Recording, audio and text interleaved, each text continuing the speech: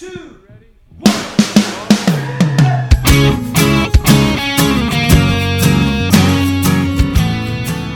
Hello and welcome to Say That, the podcast where your big questions get real answers. My name is Matt King. I'm your host here in the city of Chicago, and joining me here is Glenn Fitzgerald, the president of Mission USA. My appearance brought to you by Fish Pills. Fish Pills, it's easier than just sucking on fish. Right on. I have a sponsor for my part of the podcast. I wonder why you were covered in patches.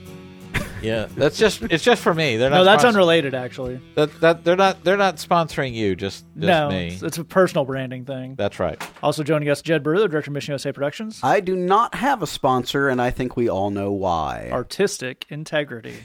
Sure, let's go with that. That's a much better reason than what I was thinking. Joining us all the way from Mercury, Tennessee, one of the pastors of Christ Community Church, Lee Younger. Guys, it's the most wonderful time of year, and of course I do mean the time where Oreos come ensconced in white chocolate. Whoa. That is pretty wonderful. It does feel very un-American that they don't offer those all year round. Yeah. Well, we've got a big show, Oreos and Glenn's personal sponsorship notwithstanding. Yes. Got a interview coming up with Chris Kilala, who's one of the key worship leaders for Jesus Culture, has been on all their records and just put out his own record. As a really cool talk with him, kind of a dude who's done a lot of worship stuff in a lot of different contexts, and kind of how he thinks of that is very cool idea. We got some good questions, so are we ready to just soldier on here? Yep, I think let's get right into it. Being that I think we fixed the technical difficulties that ate an entire segment from last week's show. Right.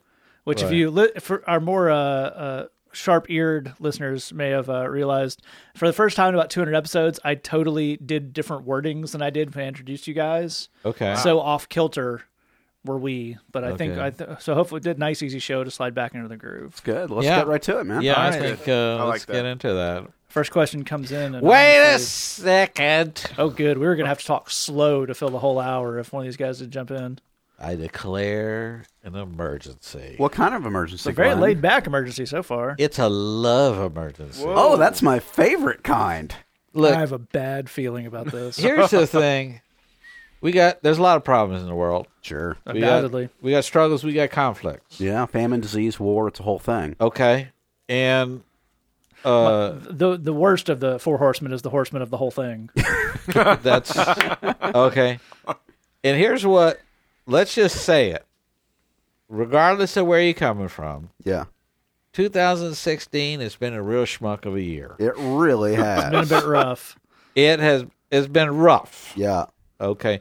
Now, what I'm saying is, what we really need is for Matt to finally stop his insistence on being single. Man, I couldn't agree more. That would bring 2016 around. Now, we had a lot of pressure on one little man. Make Matt love again. Yeah. Well, our brother. The word "again" in there is misplaced. Yeah. Our brother Brad Warren. Was it Brad Warren or Yes, brother sir. Adam? This was Adam. Oh, it's Adam Whedon. Brad said an entirely different thing. Oh, you're right. Well, there's so many assaults on Matt's character. Well, let's get the Brad one out of the way real quick. So Brad, off one of our previous emergencies about, if the Cubs can be lovable losers, surely we can as well, emails us a few weeks ago, and it says, guys, it occurs to me that the longest losing streak in Chicago, now that the Cubs have won the World Series, is Matt King failing to get married. Yeah. Yeah. I would not That's characterize the streak as that. And then Brad, who's a good man, who's a friend to me, I've eaten dinner at his house. He supports me at the ministry. I've held his infant child in my arms at the hospital, proceeds to get my birthday wrong. Yeah. After texting me to find out what my birthday was for the sake of this joke email. That's a man with a lot of small children. He then gets it wrong by several days. But the Bears have had... I was born in 1985. The Bears have won a championship. The Sox, the Bulls, obviously. Now the Cubs, the Blackhawks, several championships. So Brad would say that Matt King's love life is the single biggest losing streak in Chicago history at this moment. Hard to argue with that. And I think Glenn would agree. That's the numbers bear this out. Superfan Adam Whedon tweeted us a campaign we might want to start. Yeah. Name for this: Make a Matt date again. Yeah. Wow. Yeah. Now, and that was brought up on one of your Facebook posts. Yeah. about a similar incident. Yeah. Now this is one of my favorite things that has happened to me in my life. Here's a hint. If Glenn says it's one of his favorite things, it's normally not good for Jed or I. Yeah, That's right. definitely Now, true. here's the thing: is we have a bridge service on Tuesdays. It's a worship service for ex-cons, annex gangbangers, and we bring in different pastors, and they come in and preach on a topic that's selected by the people who attend the service. And we also have a host team. Now, a host team, what they do is they do the greeting at the door, and then they provide a meal for us after the service. This is a host team this particular week is Grace and Peace here in Chicago, one of our favorite churches of all time. This is a North Side church, and in Chicago, the North Side is a Puerto Rican community. And so we had about 20 Puerto Rican church ladies. Yep. The average height was about 4'10". Okay. If you're wondering of the many factors that make this one of Glenn's favorite churches, start the checklist right there. Yeah, I tower over most of the ladies in the whole thing, and fired up. I mean, these ladies are about it. Mm-hmm. I mean, they are all. This whole room is just lit up, and the food is just to die The for. excitement with which they described seasoning and cooking the turkey Let me tell for you 24 full hours. Let me tell you what. Don't spill any on your head. Your tongue will beat your brains out trying to get to it. Okay, so this is what we're working with. And I pulled these ladies aside. I huddled them up around me. I said, ladies, I'm talking about Matt now. Matt is single. Did you do this while pointing at me as I was across the room trying to minister to someone? You know I did. I do know you did. And I said, ladies, Matt needs love. Yeah. Okay? Matt is a good man. Yeah. Debatable. Loves Jesus. Yeah. Yeah. Snappy dresser. Totally. Well, that's true. But here's what he needs, and I made this as clear to the ladies as I possibly could. Yeah. And this is exactly what I said and how I said it. I said, ladies, he needs a good Christian woman, but here's what he needs. He needs a strong woman. Wow. Mm-hmm. Strong. Yes. We need a woman that will break this brother down Yep. Yep. and build him back up again. Yeah. And Glenn letting slip a little about what he thinks about what relationships are for there. that's right. And we're going to mold him. Yeah. We're going to shape him. We're going to break his spirit. Yeah. That's what we're going to do. I would argue that that's already happened. So I told this to the ladies, and some of them, the English, they're getting kind of about every other word, and some are with me. And there's one gal next to me, and I could tell she was kind of struggling to make it out, what I was describing, and I was mixing in a little Spanglish here and there to kind of emphasize the point.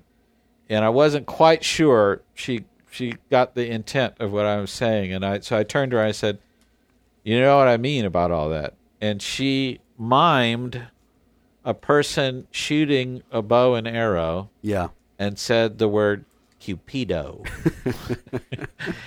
And I said, now this gal gets it. Yes. Yes. Everybody line up behind her. She's going to lead us to freedom. That's right. Yeah, it's the year of Cupido. That's the year of Cupido. Yeah. So here's what I'm saying is, how are we going to get this done? Because we've only got a few more weeks of 016.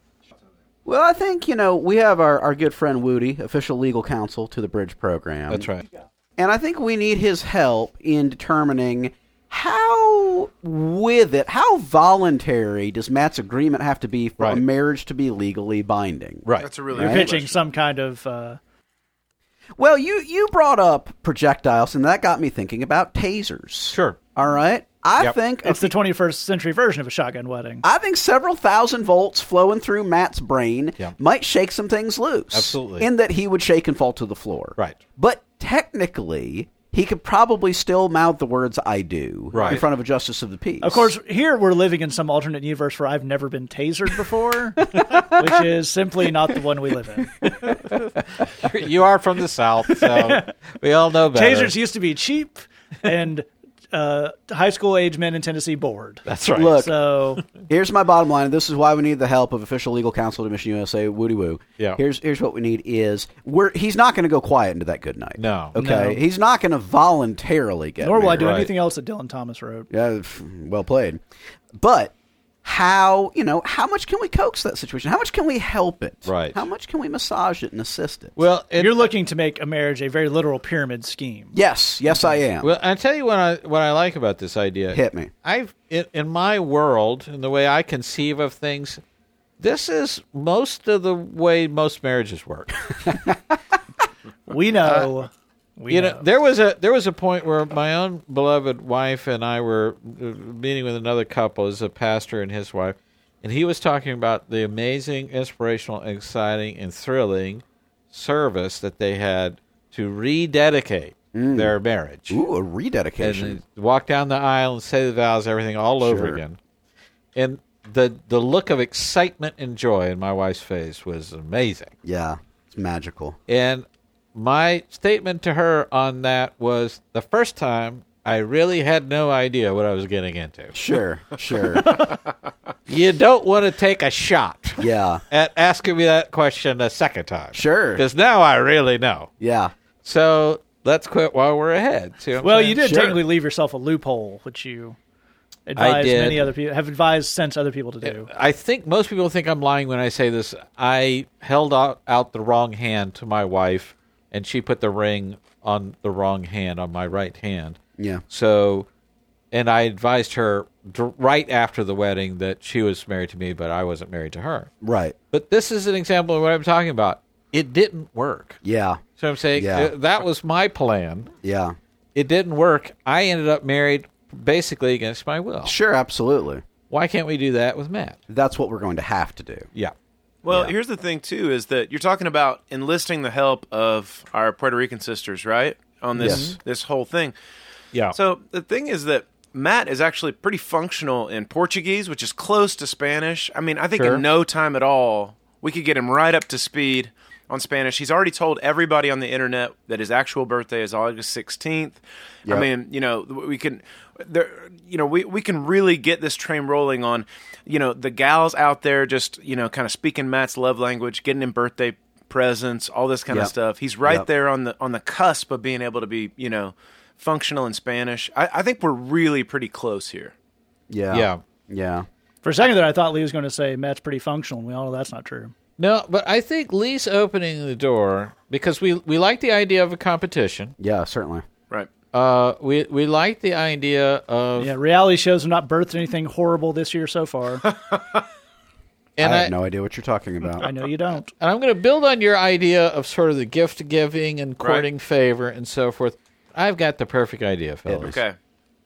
Regardless of your ethnical, inclinations. Sure. and Would you say backgrounds. irregardless of them? Yes. Sure. Okay. Then what you want to do is send in a dish. Okay. Send You're- food. Send food. We will review said food. We will review the That's food an awesome Yes. idea. Yes. and award the winner, Yeah. Matt King. It's like The Voice, but with food. That's I've never seen that That's show. great, Jed, because there are no food-based reality shows. No, I can't think of any. Yeah. Like one where you want to find the chef who's the top one, No, I can't think of anything. Yeah, I don't know Nothing what comes that to is, mind. but, or like a kitchen that's a nightmare. No, I don't- I watch the Or there's food and you chop it. I watch the music ones because that's how music works. Oh, yeah, that's Yes, true. it's just like that. So my wife watches one that I call Sewing and Crying, and she hates when I call it. It's called Project Runaway, and I say, "Let me ask you a question: Are they sewing in this episode?" And she says, "Yeah." I said, "Are they they crying? crying in that episode?" Like, yes, 3 times. Well, okay, that's sewing and crying. Oh, yeah. But this what I'm saying is, you send those dishes in. maybe Cupido's arrow strikes you. That's right. It could happen. Yeah. Dare to dream, listeners. That's right. Dare to dream. Send in your tasty treats, Yeah. and we will select a winner. It's never been easier to Yeah. get into a Matt King marriage. Yes. Cupido Quest 2016. That's right. So I think we've done it, fellas. I think we we've cracked the it. case. Certainly done something. But we got, this needs to happen. in Yeah. 016. I couldn't agree more. My whole, if I had to face this year, yeah. knowing that we don't have any hope on this, I just don't know what I'm going to do. Yeah. Exactly. So on that basis, I declare emergency off. Okay, well, that went far worse than I thought it was going to. Yeah. And that's really my fault for not having a emergency topic ready to steer them towards. Sure. I let the kind of the peanut gallery take the emergency whichever way they wanted to. That's really on me. Yeah. Yeah. Yeah. You know what you did. Yep. Yeah, there's no doubt about it. And certainly there have been a lot of fairly unspectacular things about 2016, shall we say. Yeah. There's been some problems, been some troughs, there's been some peaks as well. For example, we there were 12 bridge boxes. Oh, yeah. Oh. 11 so far. The 12th one is coming. Yeah. So that's people around the world. 12 full times. You got the music and the sermons and the Bible studies and lots of good stuff that people have taken into prison to lead Bible studies there and helped with the small group and sent the music to friends, and it's all a lot of good stuff. And that money has paid for a full year of multiple bridge deacons. Yes. Part-time folks who work here in the ministry who've welcomed people to the service and connected people with churches and got people hooked up with jobs and done all sorts of good stuff because of our friends supporting BridgeBox. So if you want to get 017 kicked off right, you can sign up for BridgeBox. That's missionusa.com/BridgeBox. Only $8 a month if you're interested in that. All right, we're going to jump to our first question here. Comes in anonymously to our Tumblr inbox. You hang out with us all the way to the end. I'll give you some ways you can get in touch with us. First question says, what does God think of me? The parent-kid analogy isn't helping me, as parents can definitely be sad and disappointed in you, but I feel like there's a nuance to this that I'm missing. Like, you can't still be happy about me when I'm such a mess-up. Also, can you ever make God proud or impressed with you? Are there any Bible passages for me to refer to when I need to be reminded of God's truth? Thanks, guys. And Lee, why don't you start us off? I'd love to. I would say, first of all, I think that a lot of people assume that our job is, in Christianity, our job is to behave. That God is someone to be either impressed or disappointed. And so the whole thing is to behave or not to behave. And the only problem with that is, first of all, God can't be really disappointed in you because God already knows all the certainties. He already knows everything that's going to happen. In order to be disappointed in something, I would have to have an expectation that doesn't get met. And so if God knows everything already, then he's not actually disappointed in you. Actually, he knew everything about you before you ever started doing all the things. Before we ever misbehaved once, God already knew who we were going to be, and he already knew that he wanted to have a relationship with us. And so the real question for us is, what is the whole nature of Christianity? What's the whole nature of my relationship with God? What if my principal, job is not to behave, but just to believe? Somebody asked Jesus one time, like, what's the work that God requires? And he says, believe in the one that he sent. Believe what Jesus says about you. Believe what Jesus says about himself. Jesus says some awesome things about you. He says, he told people, your sins are forgiven. He said to a lady one time, I do not condemn you. He said, come to me, all you who are weary and heavy laden, you'll find rest. He said one time, anybody that comes to me, I will not turn away. I will not cast aside. But the other thing that I would say is not just to look at the stuff that God says, but to look at the way that God treats us. Look at what God has done. I mean, if you were to ask, like, and you probably know what I mean by this, but if you were to ask, like, the reporter questions about that verse in Romans chapter 5, verse 8, you know what I mean by the reporter questions, the who, what, where, when, why, and how. There's a verse in Romans chapter 5 that says, God demonstrates his own love for us in this, and that while we were still sinners, Christ died for the ungodly. That's an awesome verse. It's one that you want to kind of have in your back pocket, especially if you do any type of ministry and stuff like that. But if you start asking the reporter questions about that verse, then what you find out about the love of God is that the love of God is demonstrated in the fact that Jesus loved you and gave himself for you while you were still a sinner, while I was still a sinner. When you ask, like, okay, what happened? God demonstrated his love. How? and that Jesus died for me. When did that happen? When I was still a sinner. That's an awesome thing. And if we get caught up in this idea that my job as a Christian is to behave, then I'm going to be bouncing back and forth from exactly what you're talking about. Is God either proud of me or is he disappointed in me? But if all I'm supposed to really do is just believe in Jesus, and Jesus says, hey, I loved you when you were a sinner. I gave my life for you when you were a sinner. And when you were hopeless on your own, that's when I saw you, wanted you, pursued you, came down for you, and gave my life for you.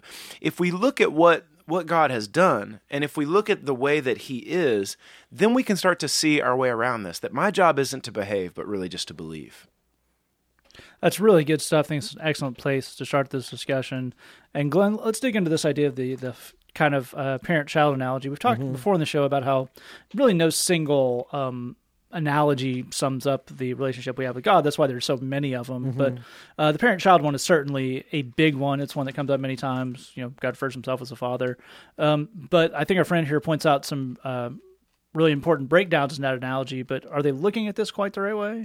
Well, I don't think so, because there's a tendency to look at the parent-child relationship, and for whatever reason, I think a lot of people that I talk to try to compare God to the parents that they have, which is not really what that analogy is trying to do. You have imperfect parents. God is perfect. So that's kind of where that analogy breaks down. I think you're supposed to understand your role as child in that analogy. That's really important. And I think you're meant to recognize that God has a parental love for you. So therefore, if you imagined being a parent of a child, how would you feel? Exactly. If your child said what you just said here, can I ever make you proud or impressed with me? You would say, well, I am proud of you at times. I'm impressed with you at times. I'm disappointed with you at times, as you point out in your question. But none of that has to do with anything. That's not... your value doesn't change. Right. The way I feel about you doesn't change based on behavior, because that's not what love is. Yeah. That's not how love works. And you could easily imagine if you had a child and your child messed up and whatever, it wouldn't. It doesn't change the feel of that, the dynamic of that. I love this verse. I think really illustrates the point I'm trying to make. Romans 8:15. He says, the Spirit you received does not make you slaves so that you live in fear again. So he's saying this, just as Lee was just talking about, this isn't about behave. This isn't about God's the big, mean ruler from on high.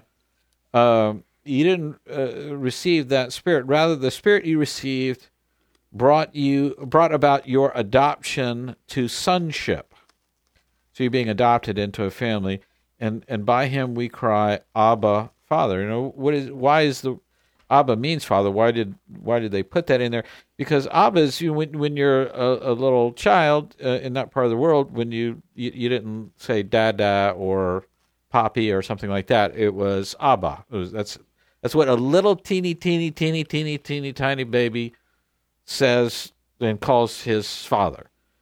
He's saying that's the Spirit we've received. You're picturing yourself as a grown person who's being judged and evaluated.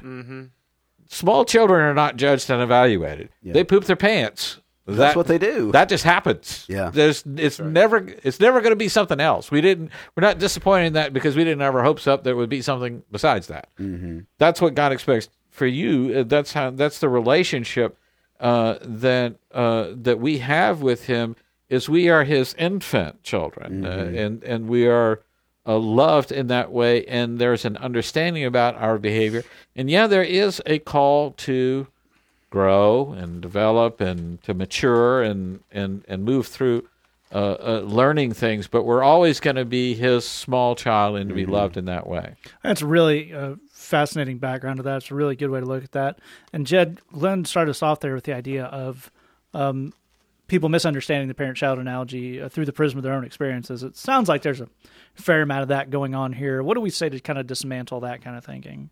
It's a great question. Well, this is just a guess, and we appreciate you writing in. But the guess is based on a lot of experience. I'm guessing that one or both of your parents was a huge jerk, and that's part of what we're dealing with. And if I'm right about that, I'm really sorry that you had that experience. And if you're not sure, here's a quick acid test. Imagine, as Glenn said, that you had a child of your own. Would you want them to be raised the way you were raised? Right. If your immediate reflexive answer is, oh, God, no, then you didn't have the greatest parents. Right. You're also in good company, but that's what that is. Here's why I raise that is you can have a terrible parents and be a great parent yourself. No problem. You can definitely do that. But we have to acknowledge you had terrible parents on the journey to becoming a good parent. That's right. If you grew up observing a train wreck of a marriage, you can have a great marriage of your own. But we kind of have to acknowledge that this marriage we saw was a train wreck so that we can do something different. Right. We can't skip that step. And it's, for what it's worth, it's really rough to say, no, my parents kind of sucked at parenting. Right. No one wants to say that. No one wants to say that. But if it's true, then that's unfortunately part of the journey forward. That doesn't mean they're bad people. That doesn't mean they didn't love you. That doesn't even necessarily mean they didn't do the best they could. Right. But just they were not very good at this thing that they were trying to do. If that's the case, I think we need to start giving ourselves permission to be honest about that. And we need to start being honest with God about that. Because I think you sense in your question, there's kind of a holdup in my relationship that has something to do with the way I think about parenting and him being a parent and whatnot. The odds are pretty high that something is you had some pretty rough parents of your own self. He already knows that. He will not be surprised to hear that. But I think you need to start talking to him about that. It might be good to talk to a counselor or a pastor about that as well. Certainly you can email us. We'd love to hear from you. But this is the key thing. We can't skip steps in this Christian walk. That doesn't work. We can't jump from, I had really terrible growing up years, and boom, now I'm a totally squared away functional person. It doesn't work that way. Right. We have to confront the things. We have to be honest about the things, acknowledge the things that we've been through so that we can grow. We want the peace and the joy and the great relationships, including the great relationship with the Lord, that waits for you on the other side of that growth and healing. But that also means we want to urge you to get in the process of working through that healing, and that begins with being honest. I think that's absolutely the right way to look at that. All these guys gave you some very good stuff on that. It is important to understand the ways in which these analogies apply to the relationship we have with God, as Lee was pointing out there. It's also important to understand where these break down, where we have to look for other things. This idea that you bring up of could God be proud or impressed with me, or could they kind of, the flip side of that is that question, if God can be proud of you, he can be disappointed in you. And all that, if you, in the way it plays out with parents, is surprise. I mentioned when I answered this question on the blog that the most kind of beamingly proud I've ever seen my friends who are very good parents be of their kids is when the kid acted in a humane way when they might not have. It's when they sat down to the lonely kid at school, or when they helped somebody out with the lunch money, or when they did something that, and there's this sense of pride mixed with relief of, oh, they're a decent person. Oh, thank God. Because I didn't really have a hand on that. Like, we did what we could, but kids take what they take, and it could have gone the other way. So God cannot have that feeling towards you, but that's a good thing. That's you cannot surprise God to the positive or the negative. That's a very positive thing. So you don't want to get too stuck on this idea of, well, I can't impress him. So what? As Glenn was pointing out, it's not your job to impress God. That's a very positive development in this whole thing. Exactly. All right, we're going to go to our interview now. This is with Jesus Culture member and a guy who just released his first solo record, Chris Kilala. It was a really fun talk with him. He's done a lot of worship stuff. The new record is a big departure for him. He was kind enough to talk to me on the day it was releasing, when he had, it's fair to say, a lot of stuff going on. Okay. So, but it was a really good chat, a lot of fun stuff. So we'll take that right now.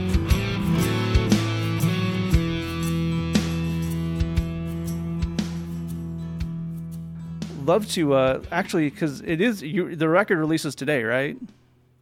Yeah. Yep. Well, let's start there. I'm sure that'd be interesting for people. What's the headspace like as an artist to this be the day you're kind of putting this thing out into the world?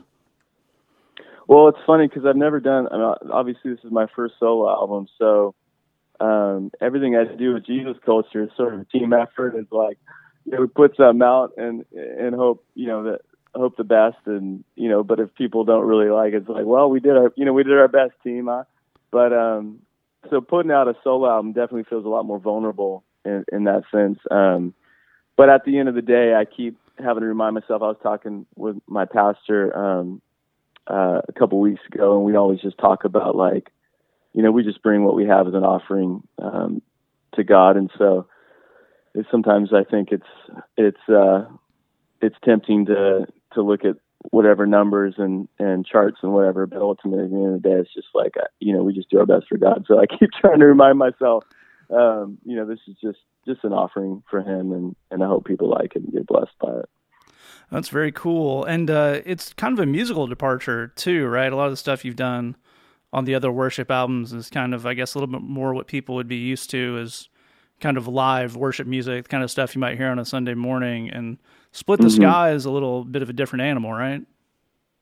It is, for sure. And it's a studio album, so I mean, dynamically it's a lot different. But when I started talking with my producers, good friends of mine, it was like sending in a bunch of musical references, and then finally when we just got in there, it was like, hey, let's have fun and just explore, and if it gets too weird, we can maybe reel it back in, but I'd rather maybe try to think a little bit outside the box at the very least, musically, and see what happens. So I think you get a little more freedom in that sense with a studio album. And so that's what we did. I got in the room with a bunch of amazing musicians who happen to be really good friends, and we just started going for it. So it really was a lot of fun, making something, different, again, outside of the live albums we do a lot, which I love. But this one I definitely feel really attached to, musically, but also the songwriting and the heart behind it. Well, what are the differences for folks who may not be as up on kind of music production? What are the things you can do in a studio album that you may not be able to do in a live album? I think when we approach a live album, we definitely try to be really creative, but at the same time, craft sort of an arrangement of a song musically, to be approachable and I think tangible for worshipers, for worship leaders, for churches, to where they can, hopefully hear the song and go, okay, yeah, we can try and play that on Sunday. And so live, that's typically what we try to do is make the songs approachable. In the studio, especially for this being more of a solo album and not necessarily a Jesus Culture album, it was sort of we just kind of said, hey, let's take some of the rules off, I guess, and approach it a little differently than we would a live album in that sense. It's just like there's a lot of programming and loops and synths, and even to get really nerdy when we were talking drums, for instance, we ran it through like an analog tape delay, and just tried some really different things that even vocally, there's like high octave, low octave, different harmonies, just things that are a little harder to do, to pull off live, at least organically live. And so, the studio sort of allowed a little more freedom in that sense, musically and vocally, which was really fun and really different. So, yeah, it's an amazing thing in where we are with recording music, even the stuff we do around here of, I guess there reaches a point where the fanciest stuff becomes the old analog stuff. When you walk in the studio and see the really old school kind of, analog tape delay, that's when people are like, whoa, that's the next level stuff. Right. And my friend Dan, who helped produce it, he had all kinds of that stuff. So he was geeking out about a lot of it. Even he ended up mixing the album and sort of mixed it in an analog sense where if we wanted to like turn down the tom when we were making mix notes, it was like, okay, tomorrow I got to go back to the studio, fire up, recall all the settings, and then turn down that tom and then turn it back to digitally. So it was a lot of fun, but it is funny to see sort of, even with all the technology, we still love to get really nerdy with the analog and the older stuff. For sure. Well, you mentioned kind of the difference between the live stuff and the studio stuff. What role does having an audience play in the live worship stuff you've done, kind of, and then what was the difference on doing an album of what would be considered worship music, but not in that traditional sense. Did you learn something about the thread of kind of what you try to connect to an audience with worship music when you have to think about them at home listening as opposed to in the room? Right. Yeah, that's a great question. I think, live, again, when we arrange a song live, we try to arrange it in a way where we can say, hey, this is the arrangement, but we can get off the map if we want to. And that's sort of what we live for as a band, is like, we just want to find those moments, where we feel God sort of leading us, and hopefully a spontaneous song or spontaneous moment comes out. And so I think the temptation for me making a solo album was just to, play the song top to bottom.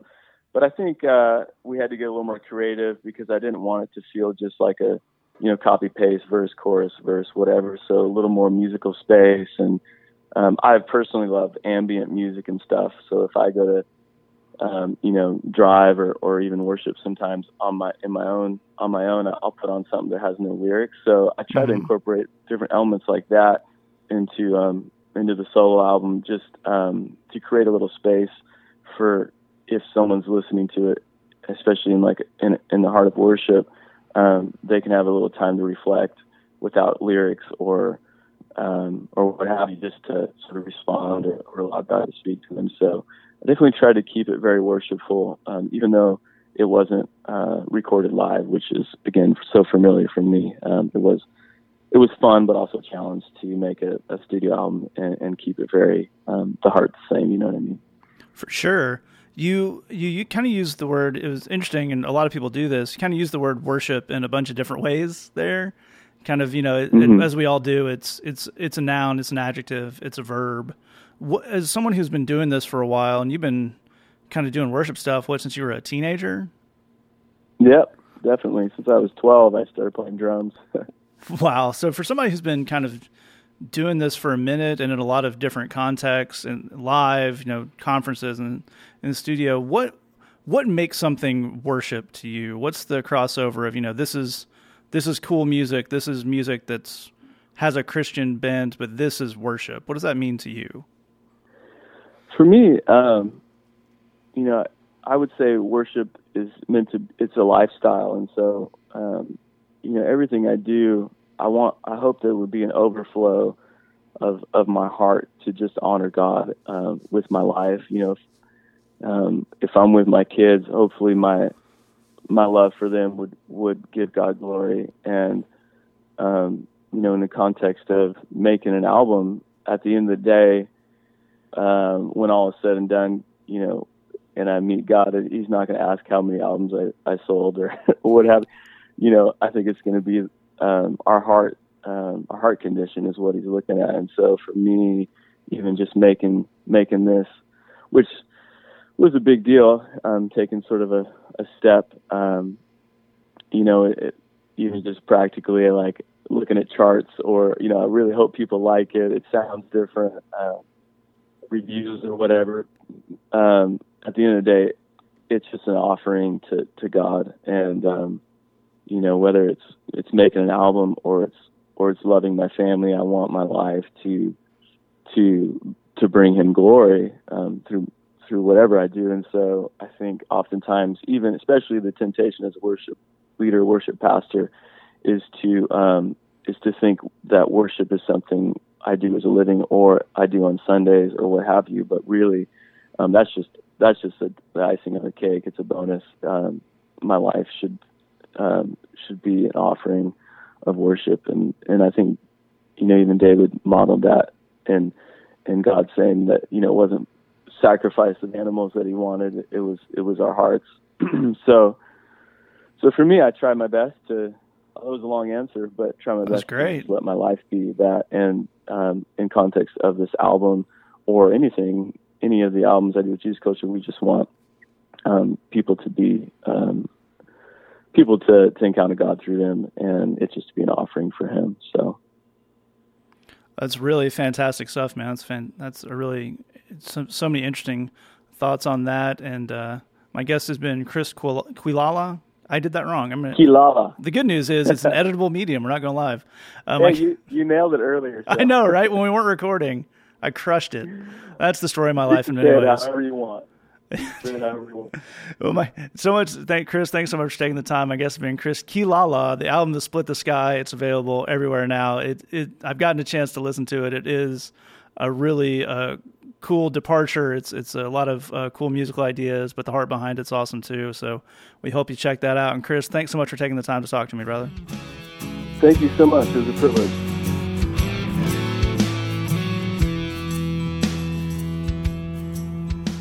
All right, it was very fun to talk to Chris. I want to thank him for taking the time. Again, the album is Split the Sky. It is available everywhere you buy music now. You can also find him online on Twitter and Facebook, and it's just his name, Chris Quilala. That's Quilala.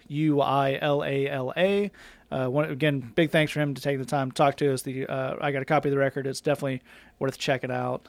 We're going to move on to our final question here. It comes in anonymously to our Tumblr inbox, and it says, I'm in a relationship where we've been dating for 4 years, and we're talking about marriage.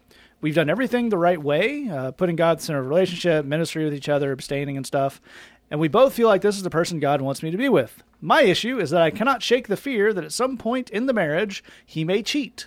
He's done nothing to make me feel this, but I've been constantly told that all men cheat. How can I let go of this fear so we can move forward? And Jed, why don't you start us off on this one? Well, I'm so sorry for the fear that you're dealing with. That's an awful place to be, and I'm glad that you wrote into us. Here's the funny thing about fear is I think that the vast majority of people do not in any way understand the things they're afraid of. Mm-hmm. And in fact, the more they are afraid of something, the less they seek to understand it. Mm-hmm. And that's a huge, huge, huge mistake. Part of the way adults deal with fears is they decide to learn about it and understand what the deal actually is. Mm-hmm. Yeah. So, do all men cheat? No. Right. But here's the more important part. All men and women are capable of infidelity. Right. All marriages, underscore that several times, are capable of falling prey to infidelity, both ways. Right. So what makes the difference between where that happens and where it doesn't? That's the thing we really want to understand. For that, we're going to turn actually to some secular experts. This is from the American Association for Marriage and Family Therapy. They're an old organization. They've been around a long time. They're basically one of the key professional societies for people who are marriage counselors. Mm. That's actually what they are. Here's what they say, and I quote, "The majority of affairs happen as the result of relational dissatisfaction. They also happen as a result of personal dissatisfaction and low self-esteem." Let me read that again. Quote, "The majority of affairs happen as the result of relational dissatisfaction. They also happen as a result of personal dissatisfaction and low self-esteem." End quote. Okay, now that's really useful. Now they're saying, there's exceptions and whatnot, but in general, here's how this works. That's really good information because now we can know, are we on a road towards something bad? Right. It's not just this is going to occur out of nowhere. Everything was great. Bam, mistress. It won't be like that. There's something that leads to this. Then that can lead us to ask these really key questions. If the things that really drive this tend to be relational dissatisfaction, personal dissatisfaction, and low self-esteem, then do we know how to build and maintain a satisfying relationship? Because if we know how to do that, and we know how to work together as partners, then we're actually greatly reducing one of the key risk factors. That's awesome. That should give us comfort.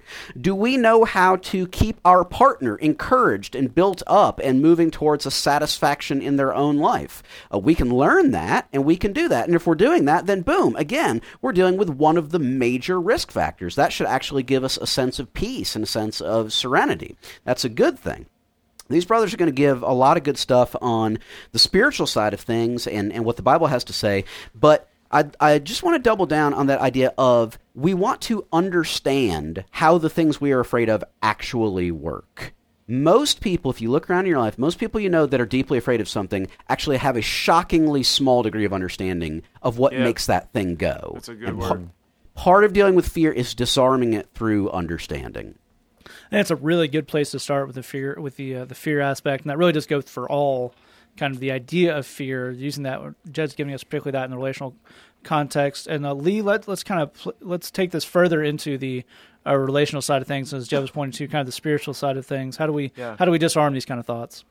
Well, I love where Jed started this out, and And it was actually, the idea that we have more than one way to look at disarming fear, because that's exactly where I wanted to start when I read the question. Like, man, I'm so sorry that you're in the middle of this, and what you've got is you're afraid of a lot of things that haven't happened. You're afraid of a lot of things that, as you said, you haven't even been given reason to be afraid of yet, and that is a terrible place to be, and we don't want you to stay there, and obviously you don't want to stay there either.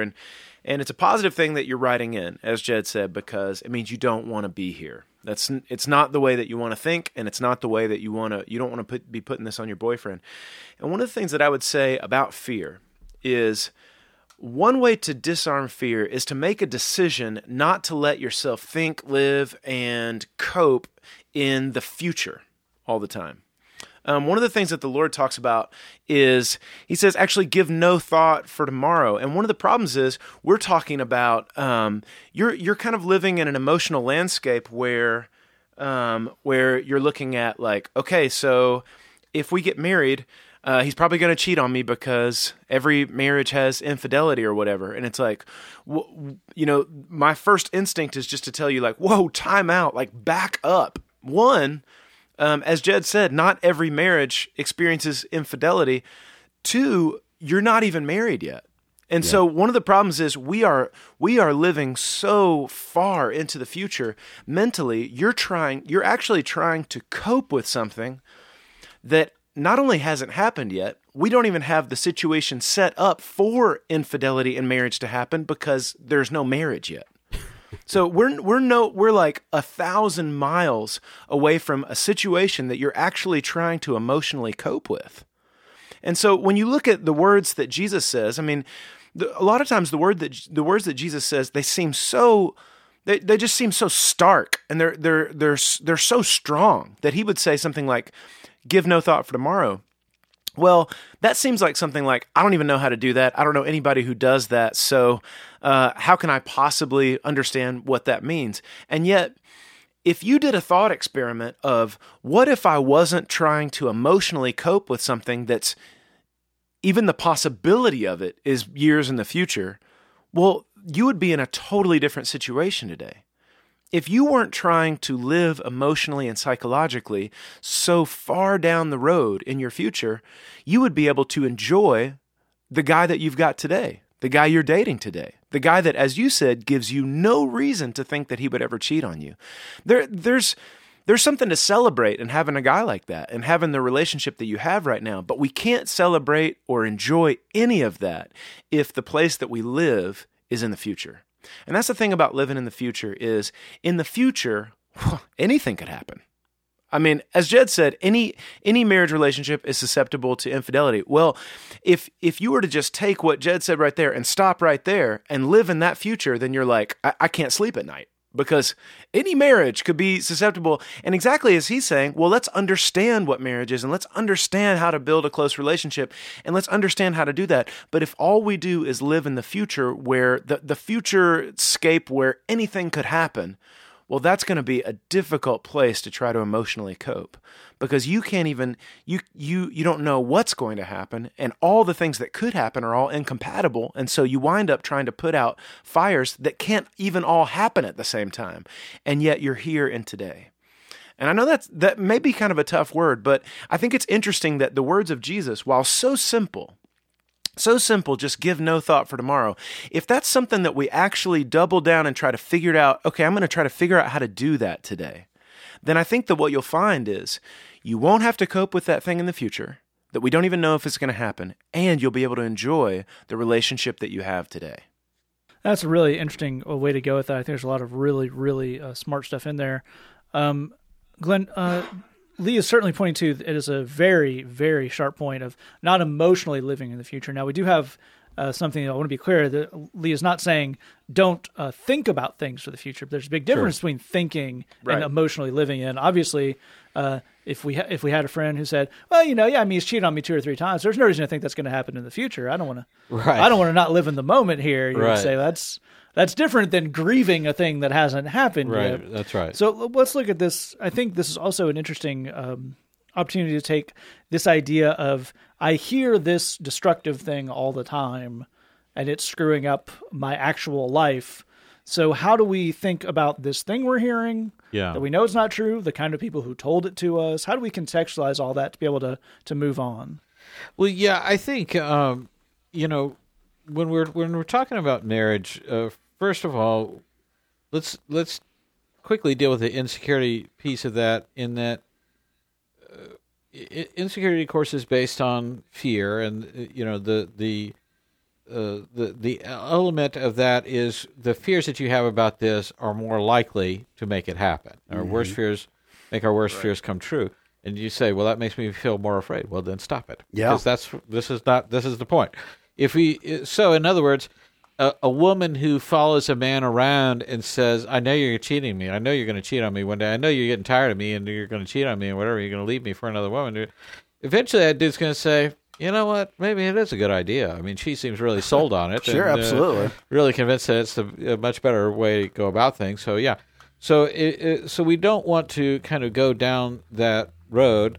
I would love to meet the person who's telling you that all men cheat on their marriages, because that's a person who's had some struggles. Yeah. And that doesn't relate to your situation. That's really more about their situation. So let's dismiss that element of that. But when Jed was getting married, we were talking about the future and how do we handle things, and of course, Jed wasn't worried about the possibility of him cheating on Hallie, because no woman half as attractive as her would even look at Jed, and That's also so true. And she would end him, so you wouldn't have to worry about fallout. We would never find the body. Yeah. And we would all miss him, but it's too bad now. It's Yeah. too late, and there's nothing we can do.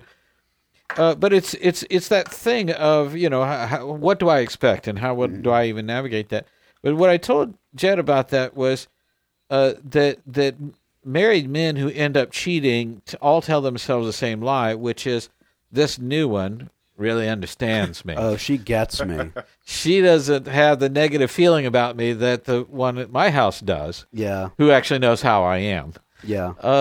So. Just to jump in real quick, it's worth knowing a significantly large number of affairs, including affairs on the man's part, begin as emotional affairs. Right. That's right. No It's actually not a ton of them that just jump straight to the physical thing. That's and exactly that's for right. precisely the reason Glenn's describing. Exactly right. And so I think the thing that I told Jed, that I tell all men who are married, is the right way to look at that is to look at the person in front of you that may be inappropriately flirting with you or what have you, along the lines of what Jed's saying, is to take a look at that person and recognize, with her, I would have to start over from the beginning. Yep.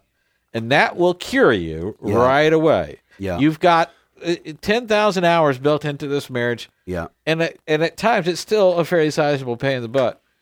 With this one, I'd have to start all that over from the beginning. Yes. Oh, God, no. Yep. Just figure out how to make this one work. Yep. So that's the better way of looking at this. I think the more that you wrestle with a marriage, the more you engage with it, the more that you improve it, you'll naturally have much more confidence in what's going on. But when you make the decision to marry this guy, the commitment that you're making is, there is not a woman on the face of the planet who's prepared to do more for this guy than me. And he feels the same way about me. Therefore, That's right. we don't need to worry. If he would leave you for someone who would treat him worse, we don't have a cure for that. Mm-hmm. We don't have a way to fix that. And we maybe don't want to try. That's a different kind of problem.